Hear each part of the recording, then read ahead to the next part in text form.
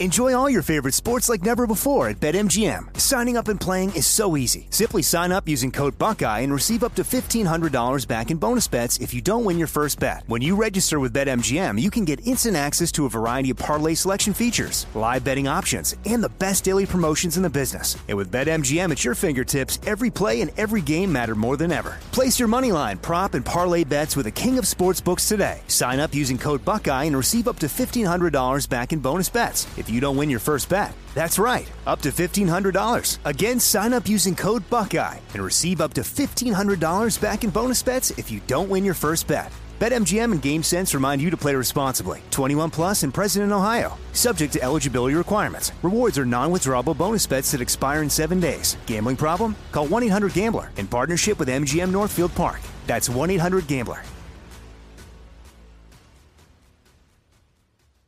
With every CBD product claiming to do something different, it's nearly impossible to decide what's best for you. Lazarus Naturals pioneered the farm-to-front-door model of transparency, where they handle each step of the production process to ensure quality, potency, and consistency. Scannable labels allow you to see the test results of your hemp batch, so you can be confident in the safety and quality. Visit LazarusNaturals.com today.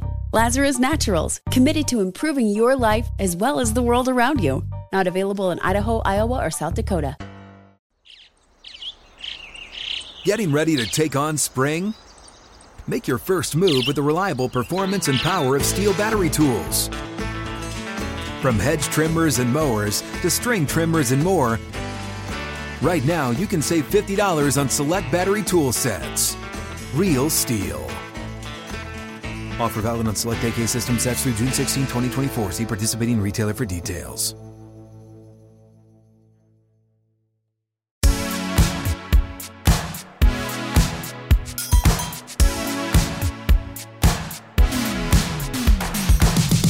Welcome, everyone, to the Sports Illustrated Media Podcast. I am your host, Jimmy Traina. Thanks so much for joining me. We're going to have two totally different interviews on this edition. We start things off with Mike Mulvihill of Fox Sports. He's a VP there and deals with ratings strategy, and he's all things ratings. And with Fox having the NFL, college football, and WWE now, and they're all doing big ratings, we talked to Mike about what's going on there, why the NFL has bounced back, reasons for NFL pregame shows bouncing back, what the expectations are for SmackDown. So if you're into sports media minutia, it's a really good interview. He breaks down a lot of interesting things. And then following Mike, we have Conrad Thompson, who hosts five wrestling podcasts. And we talked to him about his podcast gigs, and then we get into talking about some things that are going on in wrestling right now with the Wednesday Night Wars, AEW and NXT, SmackDown going to Fox, and the week that the WWE had with some controversies there on some of their shows. So a lot of media ratings, NFL, college football stuff at the beginning, wrestling at the end. Hopefully you enjoy it, and we get things started right now with Mike Mulvihill from Fox Sports. All right, joining me now is someone I've wanted to have on for a while, and this is the perfect time for it. He's Fox Sports Executive Vice President and Head of Strategy, Mike Mulvihill.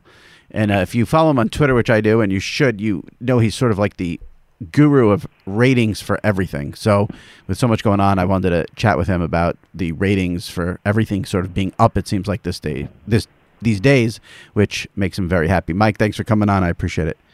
Jimmy, thanks for having me on. I appreciate the invite. So just give my listeners a little, before we get into it, exactly what you do, how you, and the day-to-day sort of, I said you're the ratings guru, which if you get followed on Twitter, you sort of, that's your main thing, but what exactly is the job role for you at Fox Sports?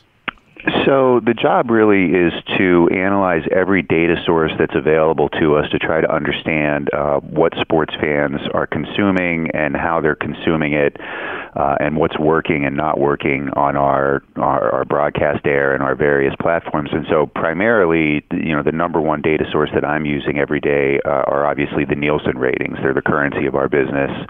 and they have been for over 50 years. And I feel like they're still the most insightful source into how we can be a smarter company and just run our business more effectively. But it also sometimes means focus groups and going out and talking to consumers face-to-face and using any other data source that we can come up with just to try to glean insights into, the state of the sports fan in 2019 and just try to be as smart as we can. And then we take those insights and use them to program our properties. I sit down with a small group every week and do our NFL maps, do our regionalizations where we assign a game to every market, and there's a lot of research and strategic thinking that goes into that.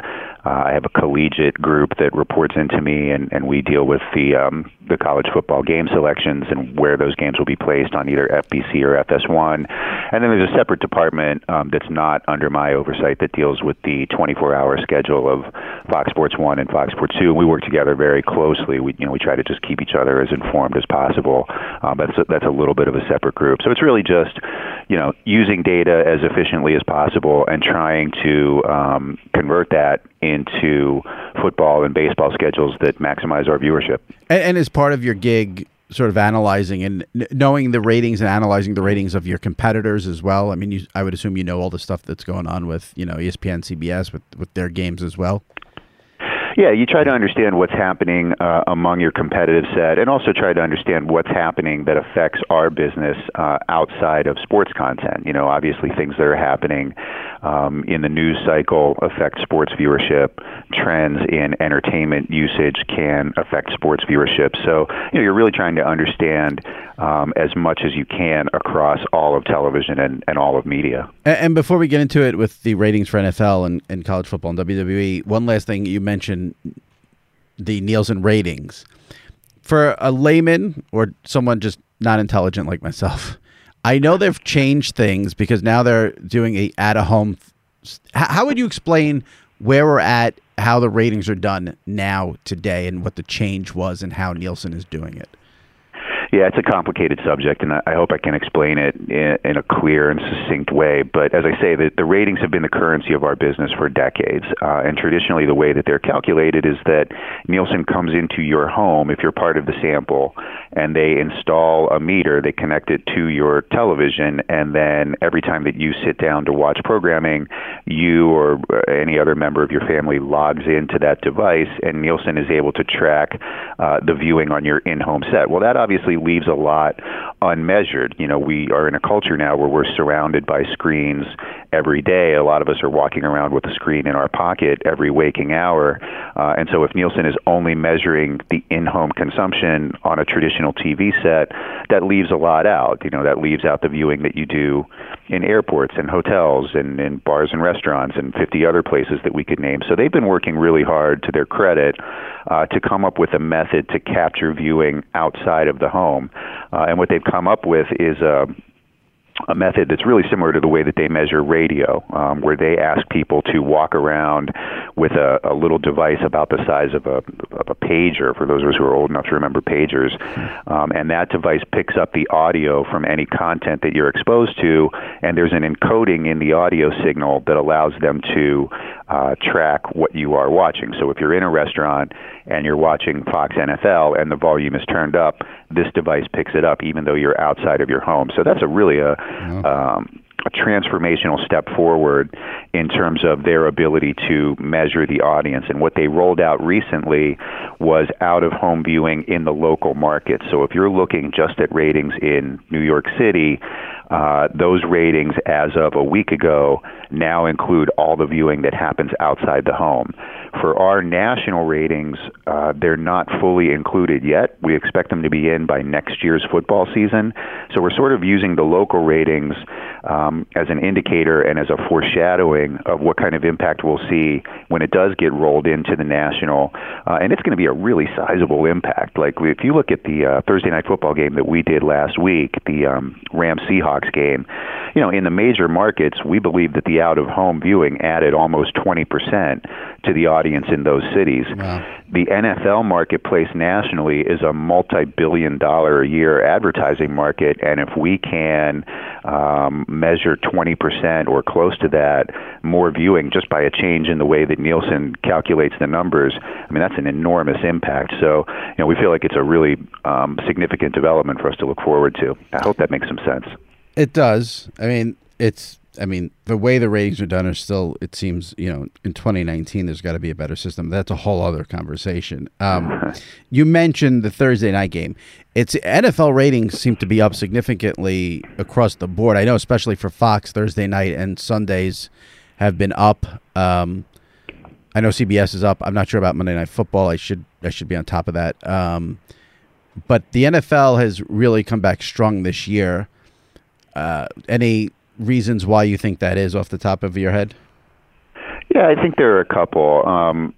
And we can talk about on-the-field reasons and also talk about off-the-field reasons, right? The on-the-field reasons are that, the trend that we saw last year towards greater offensive efficiency has continued. And it doesn't mean that every statistic is necessarily up, but pretty much every major measure of offensive efficiency is tracking either at a record high or near a record high. So that would be passing yards per game, rushing yards per game, points per game.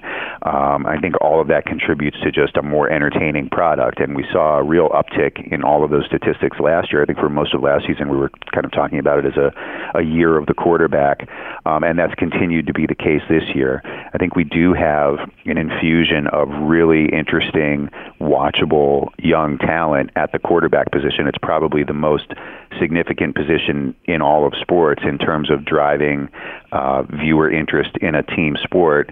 And we have this generation of quarterbacks now, which you probably would start that conversation with Mahomes and then talk about Goff and Wentz and, probably name 10 guys who are under age 26 that are having a significant impact at that position. And I think that helps a lot. And then I think in most cases, the brands that are the greatest drivers of ratings are having a lot of success. I'm a Pittsburgh Steelers fan, and obviously the Steelers are traditionally a powerful brand, and their season has gone sideways a little bit with the Roethlisberger injury. Yeah, I was going to say the New York market ain't helping you this year. But, if you look at other brands that really drive ratings, which we'd be talking about Dallas, Green Bay, right. New England, you could probably put the Saints in there at this point. They've been good enough and entertaining enough for so long that they're a driver of national interest. The brands that we really rely on are winning games, and they're in division races, and it seems like they're going to be in division races throughout the season. So that's probably the most significant contributor. And then if you look at off-the-field factors, 3 seasons ago, we were just spending a lot of time talking about comments that the president was making about NFL players. We were talking about the Colin Kaepernick situation. We spent a lot of time talking about CTE, which is a really important issue and should be talked about. But it just seemed like a lot of the conversation around football in 2016 and 2017 was not about the game between the lines. Right. And more recently, partly because of that young generation of players we just talked about, the conversation really has focused on the field. And we're talking more about the game and less about issues outside of the game. And I really feel that the more you're talking about the game itself, the more you're winning. And when the conversation is outside the lines, you're probably losing. So I think that the focus has been more where we want it to be. Yeah, I think one of the things that has not been talked about enough in 2016 and 2017, when you were talking about the dip in the ratings, was that the benefit from that was cable news. Cable news had these unbelievable gains in 2016, 2017. And I'm sort of the belief, I said this to someone recently, I think what's helped the NFL is people are so numb to the White House because it's every day, multiple times a day, nothing surprising. Everyone sort of knows how the White House reacts to new news and new controversy. That I think the impetus to check in on cable news, it's gone now because it's just so relentless. And I think the NFL has benefited from that. What do we know? Cable news in 2019, have they taken a dip from 16, 17? What's that factor like in there? Yeah, at least on Sunday afternoons, which would be the day part most relevant to me personally, they have taken a dip. And I think what you're describing is exactly what's happened. I mean, my opinion was that in 2016, the campaign and the election sucked up an enormous amount of oxygen. Right. And the result of the election was so shocking and so surprising to most observers that we really stayed in the election cycle for at least an entire year after the election and the inauguration. And I agree that more recently there's been a certain normalizing of the news cycle. I don't think people react to it with the kind of surprise or interest that they did 2 years ago. And I guess, people smarter than me can debate whether or not that's a good thing for the country that we've normalized the news cycle and the statements that are coming, from the White House. But I think just as a statistical fact, what we're seeing is less migration from sports to cable news because people have become accustomed to the speed and the intensity of the news cycle. And as they become accustomed to it, I think some of those eyeballs have come back to our content. And what about, the gambling factor gets discussed a lot. And I think another thing that's sort of maybe lost in the shuffle, I think there's only, I should know this, and it's either 11 or 12 states where gambling is legalized. Now, I think that's a little overrated in that you can gamble anywhere you are. I've been able to play sports bets successfully for 20 years, so it's not like it's only benefiting the people in those 11 or 12 states. But I did see something earlier this year where the states that have the legalized gambling or the cities have had big bumps in ratings. How does the gambling, legalized sports betting trend fit into the ratings from your standpoint? So obviously we're monitoring it, and I think that if we were to make a list of 10 or 15 factors that might be impacting viewership, it would be on the list, but I don't think it would be near the top of the list. I think it's a little early in the development of legal gambling for it to really drive engagement to the level that we expect it ultimately will. You're right that only a dozen or a little bit fewer states have some form of legal sports betting, and even fewer allow for statewide betting via your mobile device, which I think ultimately is what's really going to open up the marketplace and drive interest. Our expectation is that in a 5-year window, 7-year window, we might have legal gaming in 30-ish states covering maybe 2/3 of the country. And when that happens, I think you will start to see gambling drive viewership in ways that will show up in, the frequency with which viewers tune in or the amount of time that they spend watching per game. And those are all things that we can track. Just seems like right now in this first year of emerging legalization, it's probably too soon to expect to see any impact nationally. We do track, we track every major market, but we do look with particular interest at Pittsburgh and Philly because you have statewide mobile gaming legal in Pennsylvania.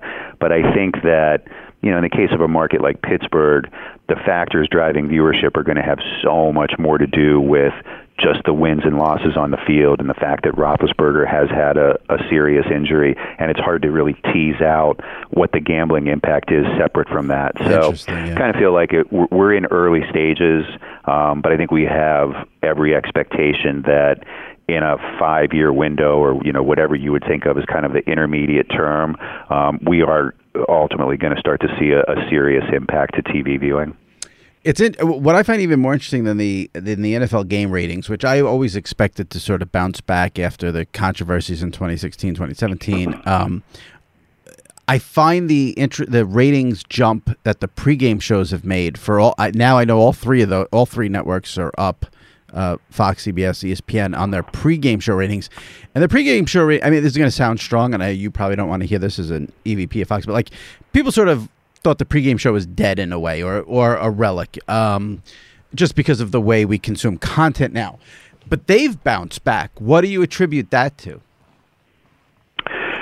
Well, I think they've come back, at least in our case, they've come back in correlation with the game rating, right? So our game viewership is up 8%. our pregame viewership is also up 8%. So you would sort of expect that whatever trend you see in the games, you're probably going to see something close to it for the pregame. And I think that just the way the schedule has laid out this year, both we and CBS have had pretty good 1 p.m. games. And so if you have something watchable at 1 p.m., it just incentivizes the viewer to get there a little bit earlier, and that gooses the pregame rating. You know, we had, in week 2, we had Dallas-Washington, which, you know, that probably sounded better then than it does now. Like Washington hadn't, Right. already gone to 0-5 by that time. But we had Dallas-Washington, which is a pretty good 1 o'clock game, Mini-Green Bay, which is a terrific 1 o'clock game, and Seattle-Pittsburgh, which was before the Roethlisberger injury. That's a heck of a 1 o'clock window. And Right. I think when you have those kind of games early in the day, it's going to help the pregame. CBS on some of their weeks have had Kansas City-Baltimore. They had a really good Buffalo-New England game. So I think there just have been matchups at 1 o'clock that have helped drive some of that pregame viewership. Interesting. All right, let's go to college football because big year for Fox. They launched their new pregame show, and then they're doing games at noon now every week. That's where they're putting their best game of the week. I know you've been very happy with the ratings for the noon game. What's your feeling for the pregame show? Obviously, listen, College Game Day is what College Game Day is. I don't know. I don't think your expectations were to come out of the gate, obviously, and beat it. Are you happy with the number of the pregame show? Where are you at with that? Yeah, so I would broaden that out a little bit and tell you that we're looking at college football in terms of both the pregame show and the viewership that we can do for that game at noon. Like, we really just consider them two parts of the same strategy. Very satisfied with both the numbers for both the pregame and the noon game in a year where college football as a whole across all networks has been basically flat. Yeah. We've been able to take a pretty significant step forward both at noon and overall. I think we're now up, close to 20% for college football for the year. We're up by, should be more than that in the noon window. And the comparison is actually handicapped a little bit by the fact that the Texas-Oklahoma game was a week earlier last year, so we don't yet have the benefit of the Red River game in that comparison. Once we get through this weekend coming up, our comparisons are actually going to look quite a bit better. I don't know that we really had any expectation. I guess I can only speak for myself. I didn't have any expectation that the show was going to damage the success that ESPN has had with Game Day. I mean, they've obviously developed something extremely well established in that window. We just felt like there was room for us to also come in side by side and establish a little bit of our own success. And our numbers are getting up now close to 1 million viewers a week. I think we've got matchups coming up that are of a high enough quality that we should be able to get over 1 million viewers a week, if not this weekend, then in the really near future. And I'm satisfied with that. I mean, I think that's a pretty good place to be. If we can get to that level for the pregame, and if we can feel like we're in control of the noon window, and that gives us an identity in college football that I candidly think we've lacked for the last couple seasons, then we would consider it all a pretty good success. What's going on? I don't know if you're the right person to ask, but there were those rumblings about Pac-12 games getting that 9 a.m. start out there for noon on Fox. Is that still a possibility?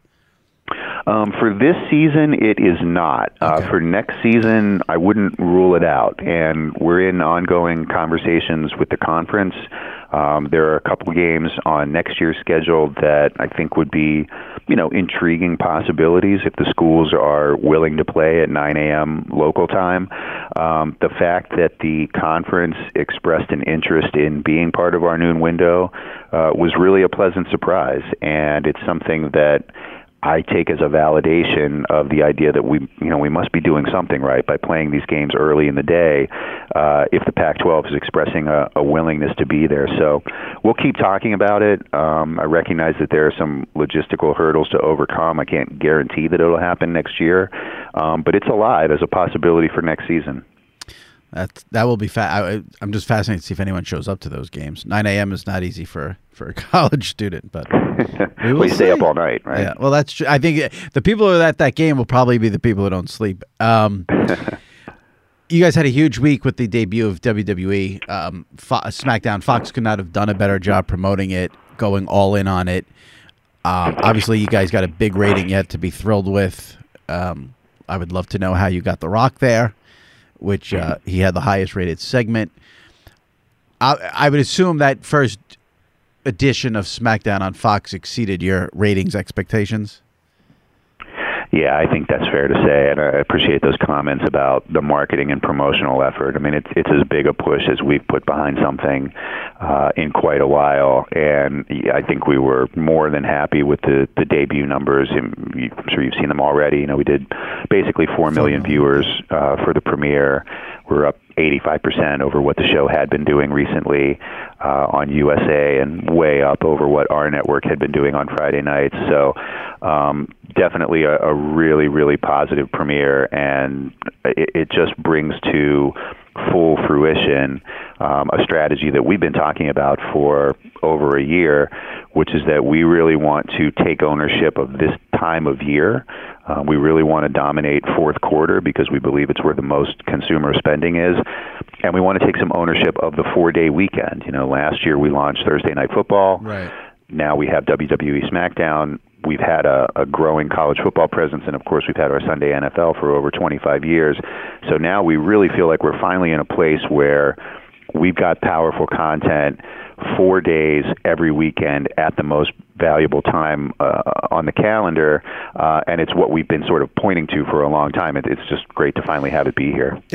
You sort of stole my thunder. Well, maybe you didn't with my next question, because I was going to ask, was there, when you guys were pursuing WWE and after you sort of became partners with them, I was wondering if there was there ever any talk of airing SmackDown on any day but Friday? Look, the one-word answer is yes. There was discussion of a broad number of scenarios, including different days of the week, the possibility of it being on cable, the possibility of it moving to broadcast, which obviously is ultimately what happened. I wouldn't tell you that there was one particular scenario that dominated conversation, but I think that because we're able to now have these 4 days of programming, we were really happy to get to a place in that conversation where they were willing to put SmackDown on Friday on a broadcast network. You know, you may know this already because I think you have followed it for a lot of years, but I think one of the interesting things about SmackDown is that it generates so much cross-generational viewing. Mm-hmm. If you look at this, and we do have these numbers, if you look at statistics of parents who are watching with a person under the age of 18, so you would assume that to be a parent-child relationship, that is about 50% more likely to happen in SmackDown than it is in primetime TV generally. And that's really valuable to us. You know, we like content that brings people together and brings people of different generations in the same household together. And maybe this is more of an answer than you want, but, you know, one of the truths of TV over many years is that it's become an increasingly solitary experience. You know, when we were kids, there was generally only one TV per home, and the whole family gathered around one set and watched content together. Now you have 3 or 4 TVs per home, and everybody has their mobile device on top of that, and it encourages TV viewing and video content viewing to be more individualized. So the things that actually bring people together are increasingly rare and special and valuable. And where I'm going with that is that I think we believe as a company that Friday night is exactly the right night to try to encourage that kind of cross-generational viewing. You know, you've got this generation of kids that they don't have school the next day, but they're also not really old enough yet to go out on a Friday night, you know, that age group from maybe 9 to 14 or however you would define that. And I feel like that's just a perfect audience to watch SmackDown on a Friday night, maybe with friends or maybe with a parent, and try to use it as a vehicle to bring people together, which is where a lot of the power of sports content lies. Right. So what, going forward, I mean, obviously you had that big rating. There was so much promotion, like we said, The Rock. On average, what are you guys looking to do with SmackDown in terms of viewership? I mean, you got the 4 million. I don't know. Do you expect it to be there every week? What would make you happy on a weekly basis for SmackDown?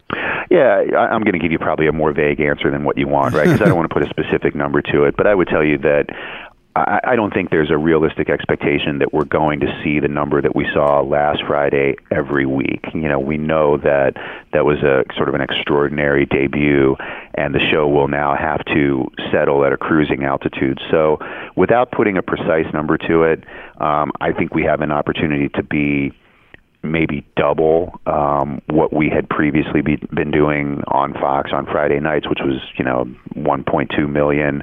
I'd like to think that we can be, meaningfully bigger than what the show had been averaging on USA, which was more like 2.2 million.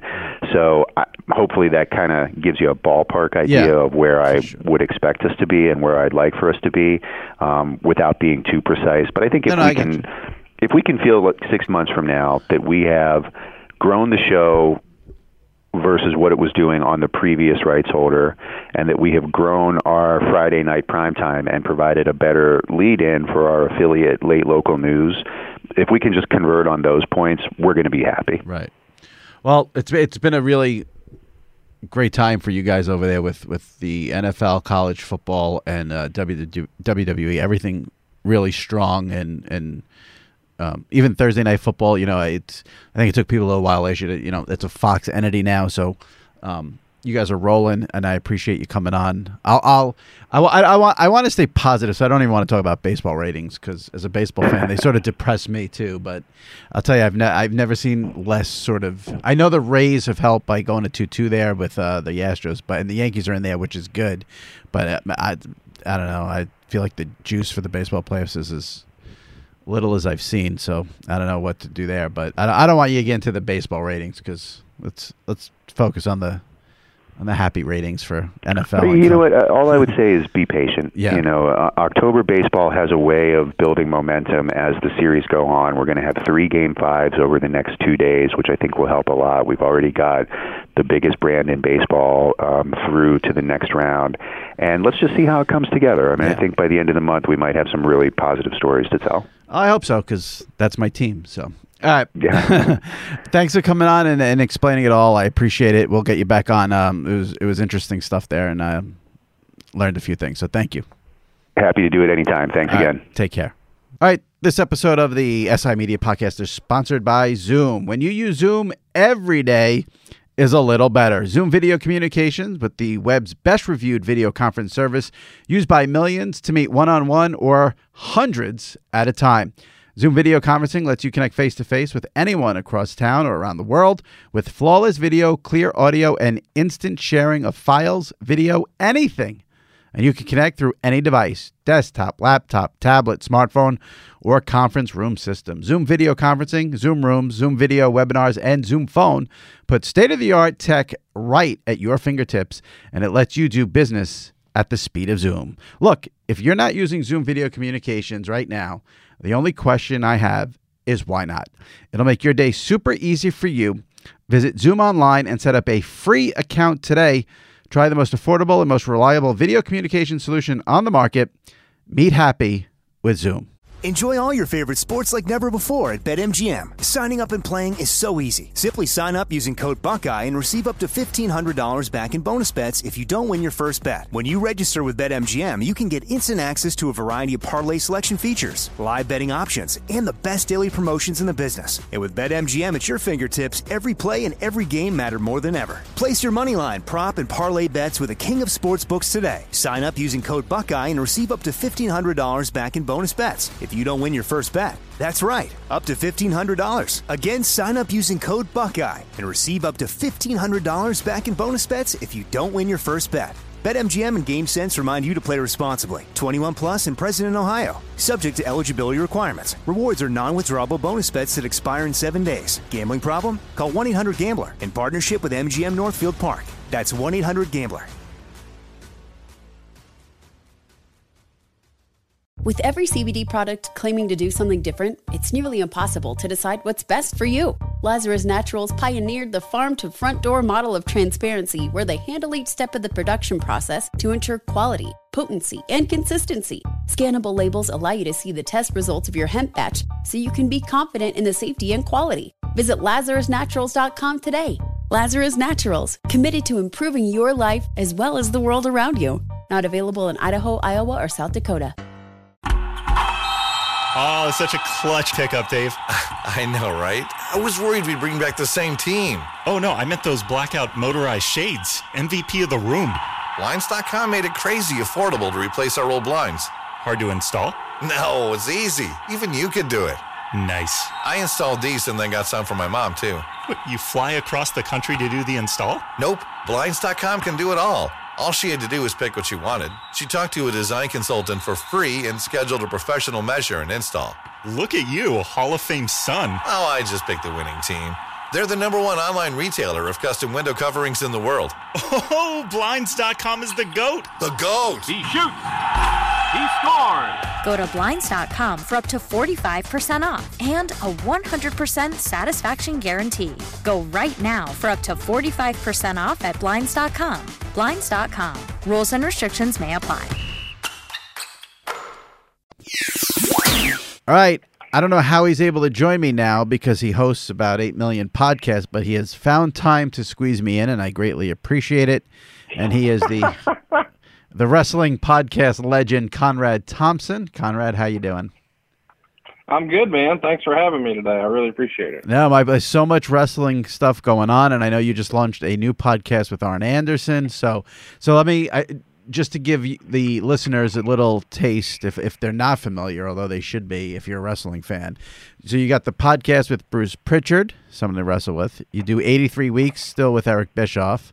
Grilling JR, right, which I've recently binged and loved to death. And now you have a new one with Arn Anderson. Is that everything? Well, yeah, it's a full slate. You know, Mondays are for Eric Bischoff, Tuesdays for Arn, Wednesdays for Tony, Thursdays for JR, and Fridays for Bruce. And hopefully on Saturday and Sunday I get to take a nap, at least for now. Are you? Does it feel like a lot to you, or I mean, obviously you just added the Arn Anderson podcast, so I assume you felt like you could handle it pretty easily. Well, I don't know if I can handle it easily. You know, Arn is easy to pin down, schedule-wise, and Tony's not too bad schedule-wise. Eric and Bruce can be kind of tricky to pin down, but really, JR, Arn, and Tony have a much more lax schedule because they're just flying less. They have to attend less shows and there's less travel, so their schedule's kind of flexible, and what I've been able to do is sort of stack them up. So, like, over the weekend, I did 2 on Saturday and 2 on Sunday, and then I just had to tape 1 through the week, so that made it kind of easy. And as long as I can keep that schedule, I think this is manageable. I think it's doable. I know you used to, I think you started, the first podcast was with Ric Flair. That's right. But the one that really became just something of a whole other level was the one with Bruce, obviously, something to wrestle with. Would that be fair to say? Oh, that would be definitely fair to say. I don't think anybody expected that show to be the success it was, least of all me. Right. And then recently, when Bruce went back to WWE, I felt like there were some concerns about what would happen to the podcast, or would Bruce be sort of muzzled a little bit on the podcast. But I, as a listener to that podcast, I haven't felt that at all. How do you feel about how Bruce has done with that pod since going back to WWE and working for Vince? No, I mean, I think it's good. I do think there's definitely been episodes where just the effort required in his sort of main gig now does mean that we have to tape at odd times. He and I have taped shows where we started taping at midnight, and we've had other shows where we started taping at 5 a.m. So that's not ideal, and you're not going to be, sort of at your best either after not very much sleep or at the end of an incredibly long day. And so, is his energy level a little lower than normal on some of those shows? Sure. But, my thing is I want to be committed to cranking out new content every single week. And it's not that different than, if you were a morning radio show host and sometimes you don't feel your best and you're up all night with a sick kid, or you yourself were up sick, or you've got a cold or whatever, and you still go to work and try to power through. But when there's a show like Yokozuna that we had a couple of weeks ago, man, he was in such a great mood. It was such a fun show. We've had a few of those in a row lately where you can tell now that Bruce is relocating to Connecticut, some of the travel schedule has slowed down. Right. I think like a lot of our listeners may not be aware that there were times where he's in a hotel 5 nights a week. And, when you're doing that and you've got, 1 a.m. conference calls with Vince McMahon, like that's a real thing, it's really hard to have some sort of normalcy. But now that, at the end of this month, he'll be full-time in Connecticut, his schedule is going to be so much easier. And it doesn't hurt that SmackDown is now on Friday. Him sort of losing Sunday, Monday, Tuesday, Wednesday did make it challenging for us to record the pod. But now that he's going to be home on Tuesday, that makes things a little more manageable for us. So I appreciate the fans sticking with us, and I'm excited for what's coming up on the show. Do you feel like there's a shelf life for the podcast with Bruce? It seems like it probably seems like it's been around longer than it has, and you've done so many episodes and covered so many topics. But it's still rolling pretty good. Do you feel like though there's times where you're like, oh, I might have trouble with this or a topic here or coming up with something here? No, I don't. We still have not covered, Shawn Michaels, biggest and best years. We haven't covered The Rock's entire career. We haven't really scratched the surface on much of Steve Austin. And, those are some of the biggest stars in the history of the company, and we haven't really done much with it. And we haven't done a ton with John Cena. And, some of the more old school iconic shows we haven't covered in long form either, like, the SummerSlam that he missed or, the WrestleMania that he missed. There's so many of those big moments that are still hanging out there that we haven't touched. And I've still kept some in my back pocket. When we first started the show, very early on, I said, hey, well, we should do an episode on Jericho. And I thought, we need to wait and cover that on a real historical anniversary. So even in 2016, I was sort of circling 2019 as a big Chris Jericho 20-year anniversary of his debut. So now at this point, we've covered the debut of Jericho, but we covered it through his first world title win, but we didn't continue the story on Jericho. So we've got lots of iconic characters that we have sort of kept in our back pocket. And the other one that comes to mind right now is Eddie Guerrero. We've not really covered Eddie Guerrero in great detail, but unfortunately next year will be the anniversary of his passing, and we're going to cover that. So I've got some of those that, even though they're a ways out, I know that it's something I want to cover, and I've got those dates circled. And Yokozuna, was such a big star, headlining 2 WrestleManias. We made it 3 years before we ever got to Yokozuna. So I still think there's a lot of meat left on the bone here, so to speak. And after all, we've not done a global show. We've only done 2 episodes with TNA. There's a lot left to cover that we just haven't made it to yet. I asked you this, I think, on a podcast once before when you were kind enough to come on, and I would love an episode on. I'm an old guy. I'm an old school '80s WWF guy.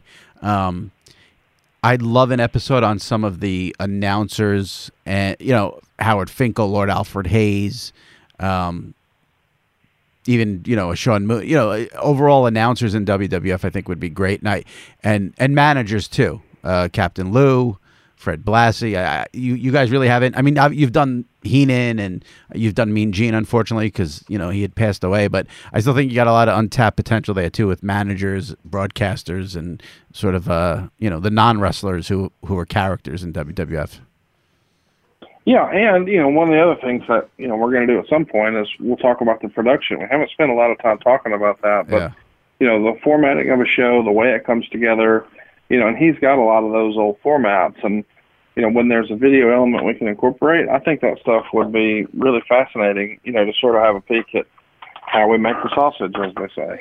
And when I started, it's funny because Something to Wrestle With, it's famous for breaking all of the podcast rules. You guys do episodes that are 2+ hours, and it's an investment for listeners.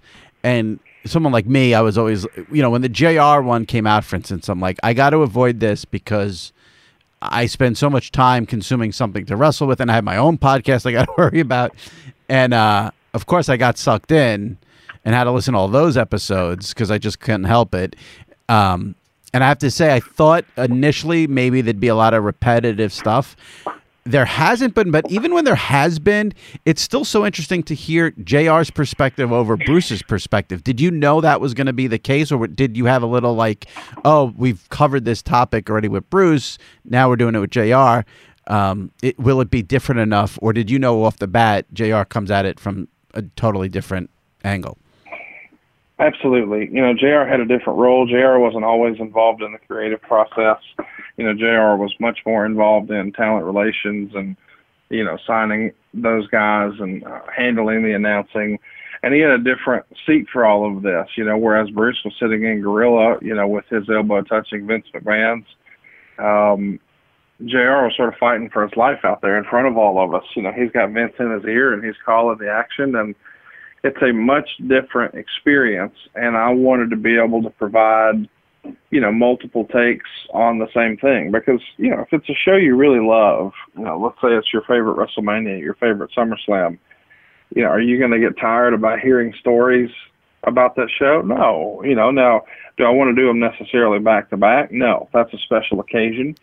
But I think it's fascinating, too, to get Eric's take on some of the stuff that happened in the WWF. And so we tried something a few months ago where we had Eric watch a WCW show or a WWF show, and we had Bruce watch a WCW show, and to get their take on things was fascinating to me. And I don't think that works for some of the smaller shows, but what a historic Nitro when Goldberg beat Hulk Hogan, and they set the record at Georgia Dome, and they set the record for the most people watching on cable. And it was a big night, not just for wrestling, but for WCW especially, and of course Goldberg and Hulk Hogan. And we never really talked about that on Something to Wrestle. So to see what they were doing that night and give Bruce's 2 cents, I think added a new layer to the show. And I'm interested in doing that. So, yeah, I knew going in I would have some repeat topics, but I knew it would be from a different point of view, and therefore worth another look.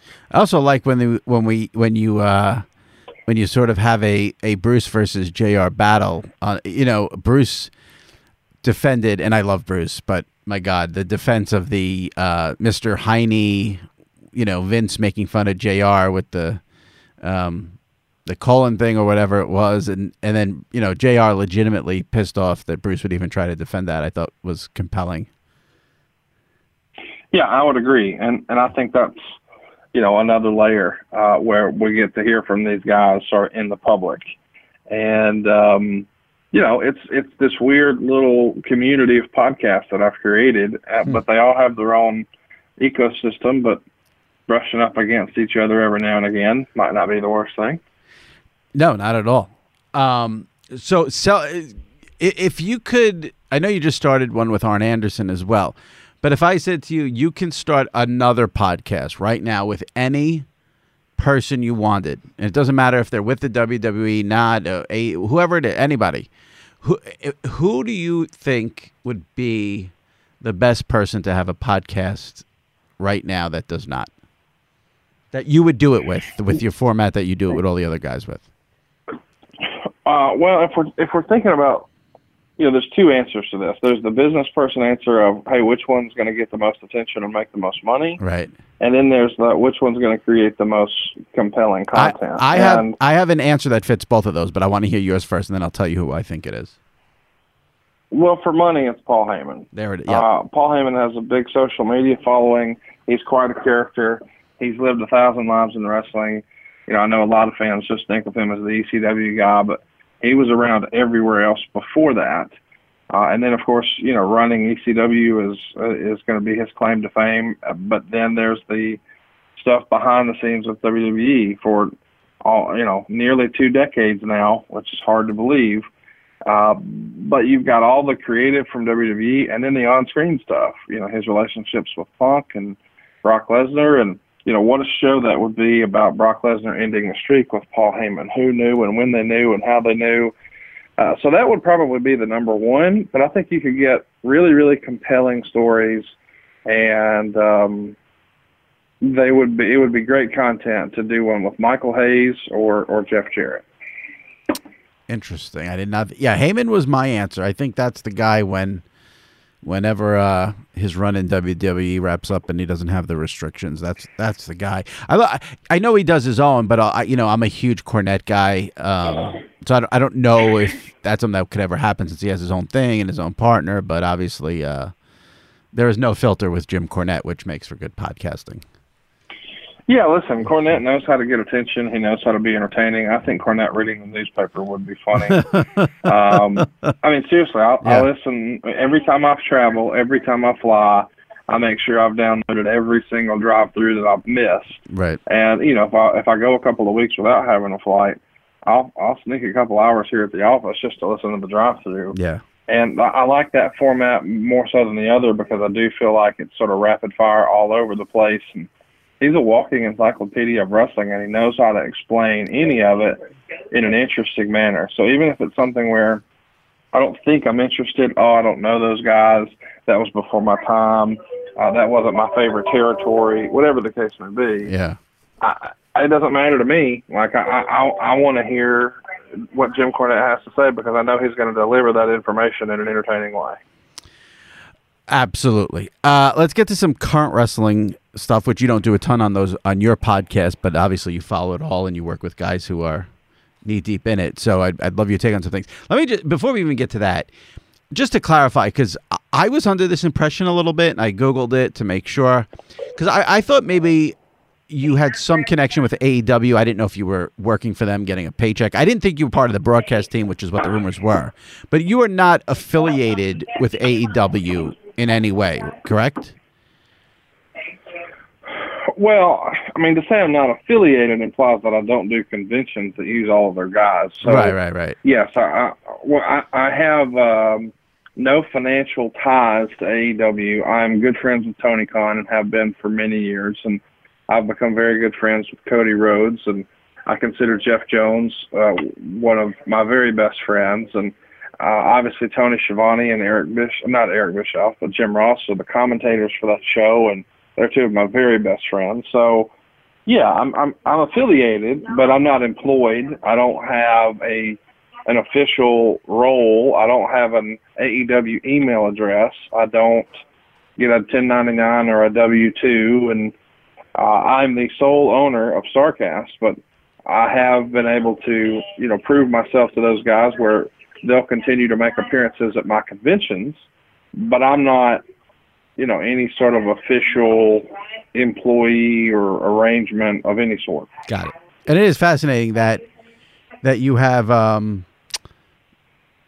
that connection with AEW, and then you're doing the podcast with Bruce and Bischoff, who are both part of WWE in a front office capacity. So well, yeah, and my sister-in-law is the WWE Women's Champion. Right. It gets weirder as we continue to talk. But I'm Switzerland, and that's one of the reasons that I haven't done anything official with AEW. Is I don't want there to be some sort of conflict of interest on Bruce or Eric's side, where I could potentially jeopardize those podcasts. And I know that that maybe sounds silly to some folks, but those are substantial enterprises, 83 Weeks LLC and Something to Wrestle LLC, and I don't want to just throw those businesses away because I want to pursue a dream of being in wrestling. So I'll just be Switzerland, and as I'm talking to you now, I'm in my mortgage office, and I'm all things to all people, but I'm most of all Conrad the mortgage guy. Gotcha. All right, so let's talk about something current. Were you surprised at all that AEW beat NXT in the ratings for the first head-to-head Wednesday? AEW 1.4 million viewers, NXT 891,000 viewers. Yes, I was very surprised.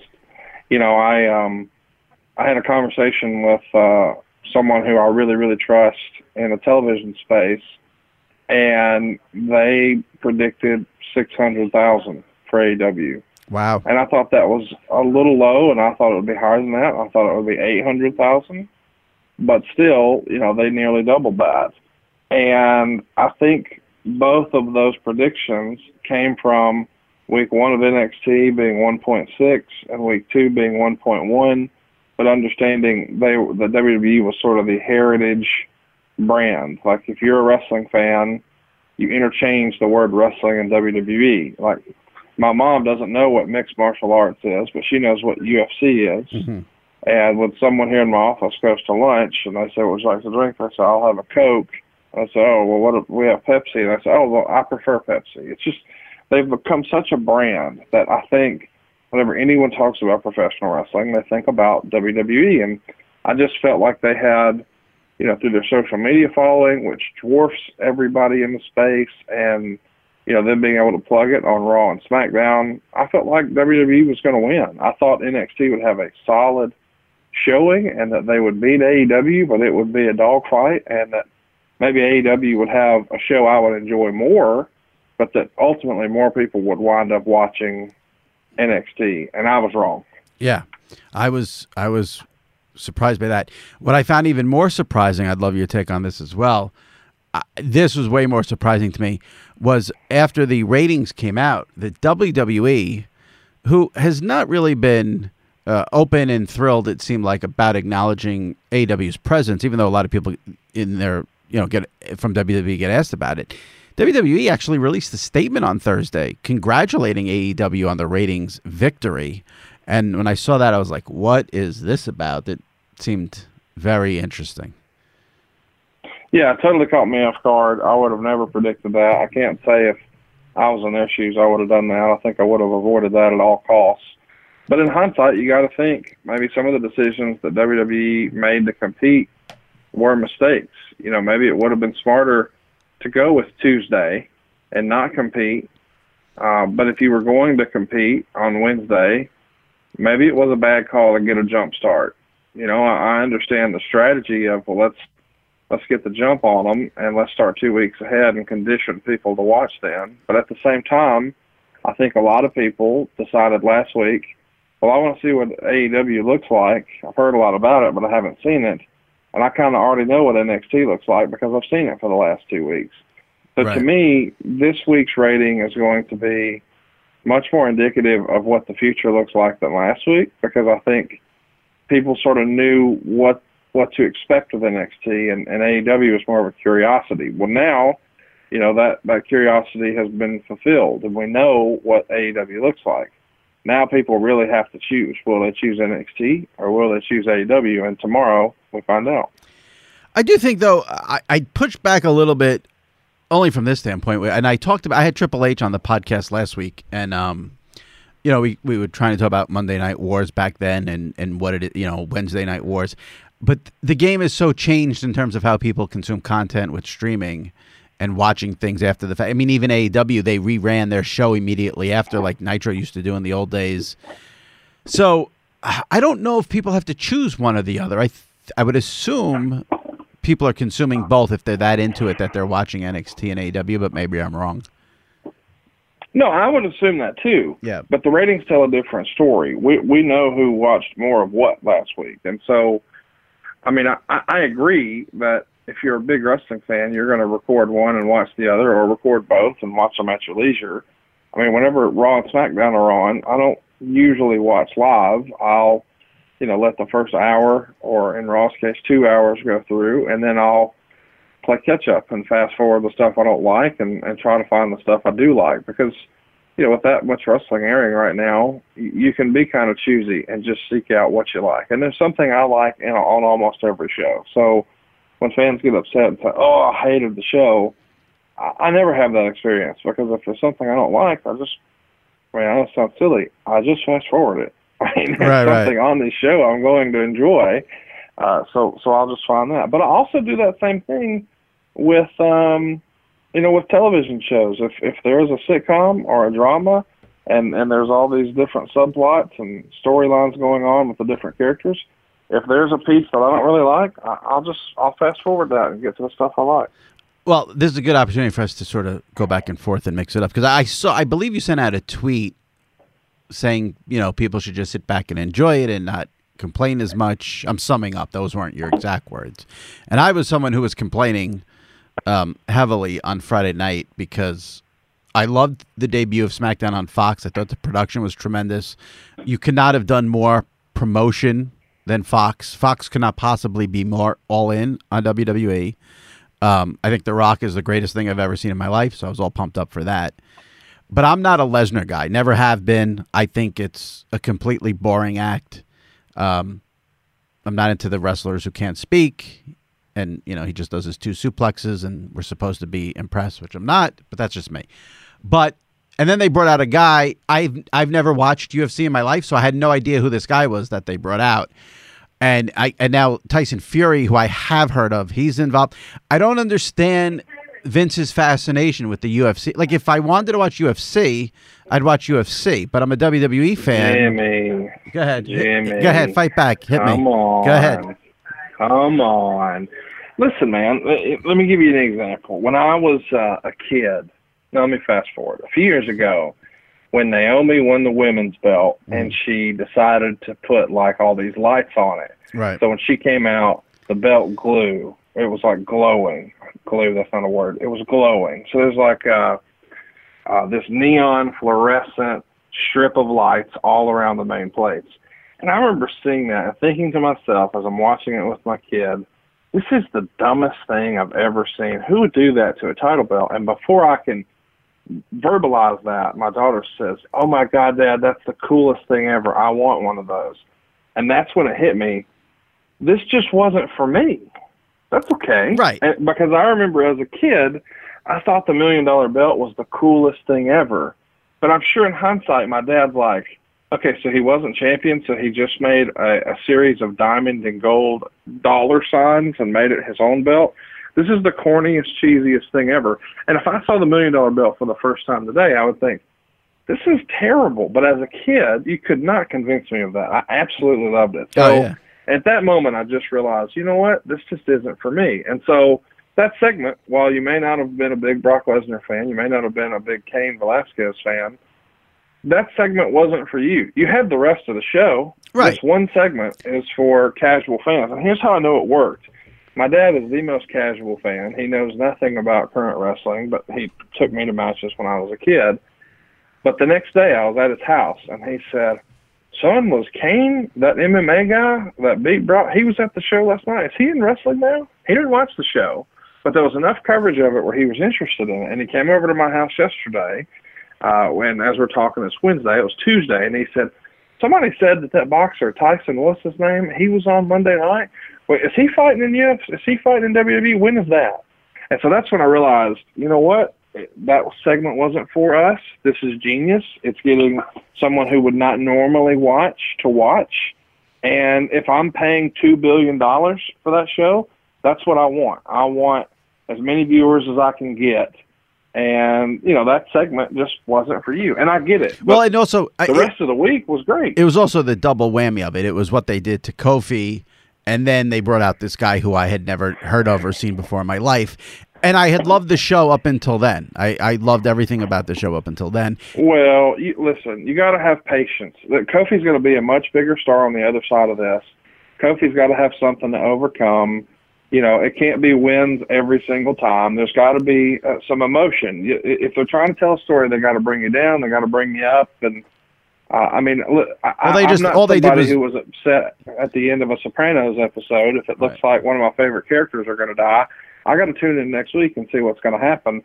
And I think that's what we should be looking for this week with Kofi. But the difference there is because, if you didn't like something in The Sopranos, like you said, you still have to tune in next week. For me, I usually skip the Brock Lesnar stuff. I didn't on Friday because it was the first SmackDown and I wanted to see where everything was happening. But normally I see Brock Lesnar and I'm out because it's just, I know what it's going to be. He's going to throw someone over his head and I'm supposed to be riveted to that. But that's just me.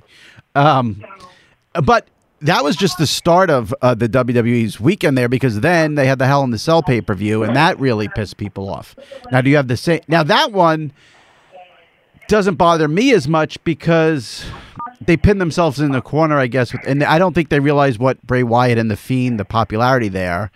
Do you have the same take you just gave me for the end of that pay-per-view, or do you have a different opinion on it? Yeah, it's just not, that segment's not for me. I'm a big fan of let's see it play out. I am not the world's biggest Seth Rollins fan. I've been intrigued with what they're doing with The Fiend, But for whatever reason, Seth Rollins is not my go-to guy. And that doesn't mean that I don't think he has great matches. I do. But I'm not going to say he has, quote-unquote, go-away heat like apparently Brock Lesnar has with you, because I know Seth has great matches. Right. But I've just yet to be super emotionally invested in a Seth Rollins storyline since the Shield split. Right. You know, when he was sort of feuding with the Authority, he's with them, he's against them. None of that stuff really grabbed me. And so I think they're still trying to find a storyline that they can sink their teeth into with Seth, and maybe this is it. But I didn't even watch that pay-per-view live. I had family stuff going on, but my social media blew up and my text messages were blowing up asking what I thought about it. So I didn't have a chance to see it until well after the fact. I just saw the end of the show last night, and I understand why people were upset thinking it was a DQ, but I never thought it was a DQ. To me, it looked like a ref stoppage. It's like, how much can one man take? Right. You know, he's not going to let himself be pinned. He's not going to quit. So for his own good, you had to stop it. So where a lot of my friends were really upset that it was a DQ, I didn't get a DQ vibe from it at all. I mean, because he let him hit him with all the other stuff. Why would this one last weapon be too much? To me, it was just a ref stoppage. And I understand that you may say, well, that shouldn't be the case on a pay-per-view, but to me, that whole model is different. Nobody paid $50 to watch that on pay-per-view. It was just another wrestling show on the WWE Network to me. Right. Yeah, that's true. I will be fascinated to see the rating. We're taping this Wednesday afternoon. The podcast comes out Thursday morning. The second SmackDown is Friday.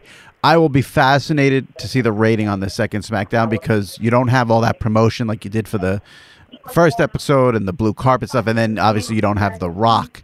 So I'm very curious to see what happens there. Well, you got to think it's coming down. I mean, it was promoted so big with so many legends, and you had, The Rock there. He's a force in and of himself.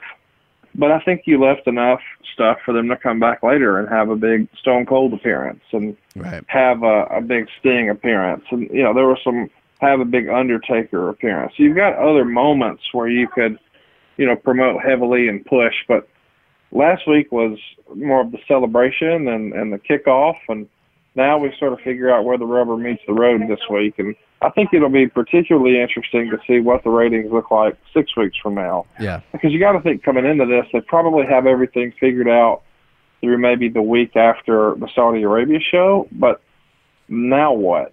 So I think, once Full Gear is behind us and once that Saudi Arabia show is behind us and we're towards mid to late November, it's going to be an interesting time in wrestling to see how this momentum continues because so much big stuff is happening in October and November. For sure. And it's definitely an interesting, it's a great time to be a wrestling fan because there's so much content. And obviously, if you're an old school wrestling fan like me, and even new school, but especially old school, check out all of Conrad's podcasts. Again, he does one with Tony Schiavone, Bruce Pritchard is the OG, Jim Ross, Arn Anderson, Eric Bischoff.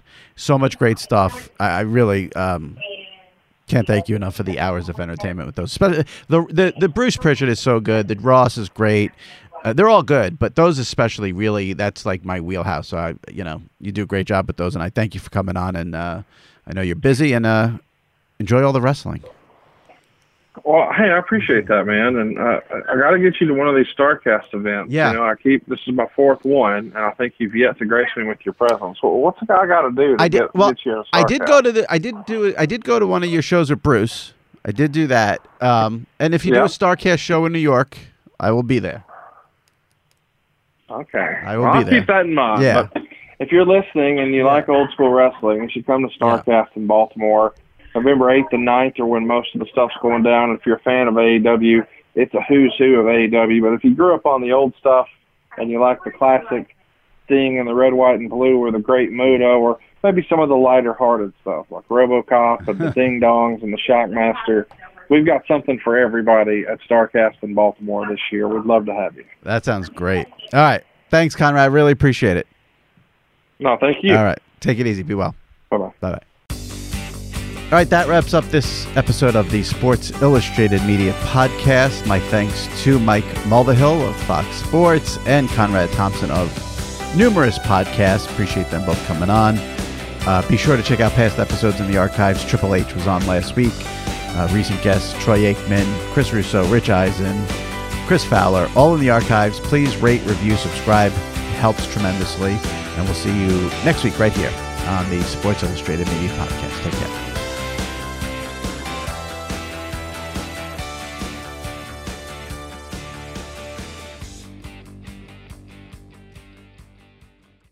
At Bet365, we don't do ordinary. We believe that every sport should be epic. Every home run, every hit, every inning, every play. From the moments that are legendary to the ones that fly under the radar. See for yourself when you sign up today and get $150 in bonus bets when you bet just $5. Whatever the sport, whatever the moment, it's never ordinary at Bet365. 21 plus only. Must be present in Ohio. If you or someone you know has a gambling problem and wants help, call 1-800-GAMBLER. Terms and conditions apply. With every CBD product claiming to do something different, it's nearly impossible to decide what's best for you. Lazarus Naturals pioneered the farm-to-front-door model of transparency, where they handle each step of the production process to ensure quality, potency, and consistency. Scannable labels allow you to see the test results of your hemp batch, so you can be confident in the safety and quality. Visit LazarusNaturals.com today.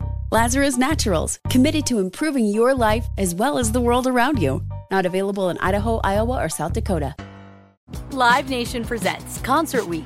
Now through May 14th, get $25 tickets to over 5,000 shows. That's up to 75% off a summer full of your favorite artists like 21 Savage, Alanis Morissette, Cage the Elephant, Celeste Barber, Dierks Bentley, Fade, Hootie and the Blowfish, Janet Jackson, Kids Bop Kids, Meghan Trainor, Peso Pluma, Sarah McLachlan. Get tickets to more than 5,000 summer shows for just $25. On sale now through May 14th. Visit LiveNation.com/Concert Week to learn more and plan your summer with Sean Paul, Sum 41, 30 Seconds to Mars, and Two Door Cinema Club.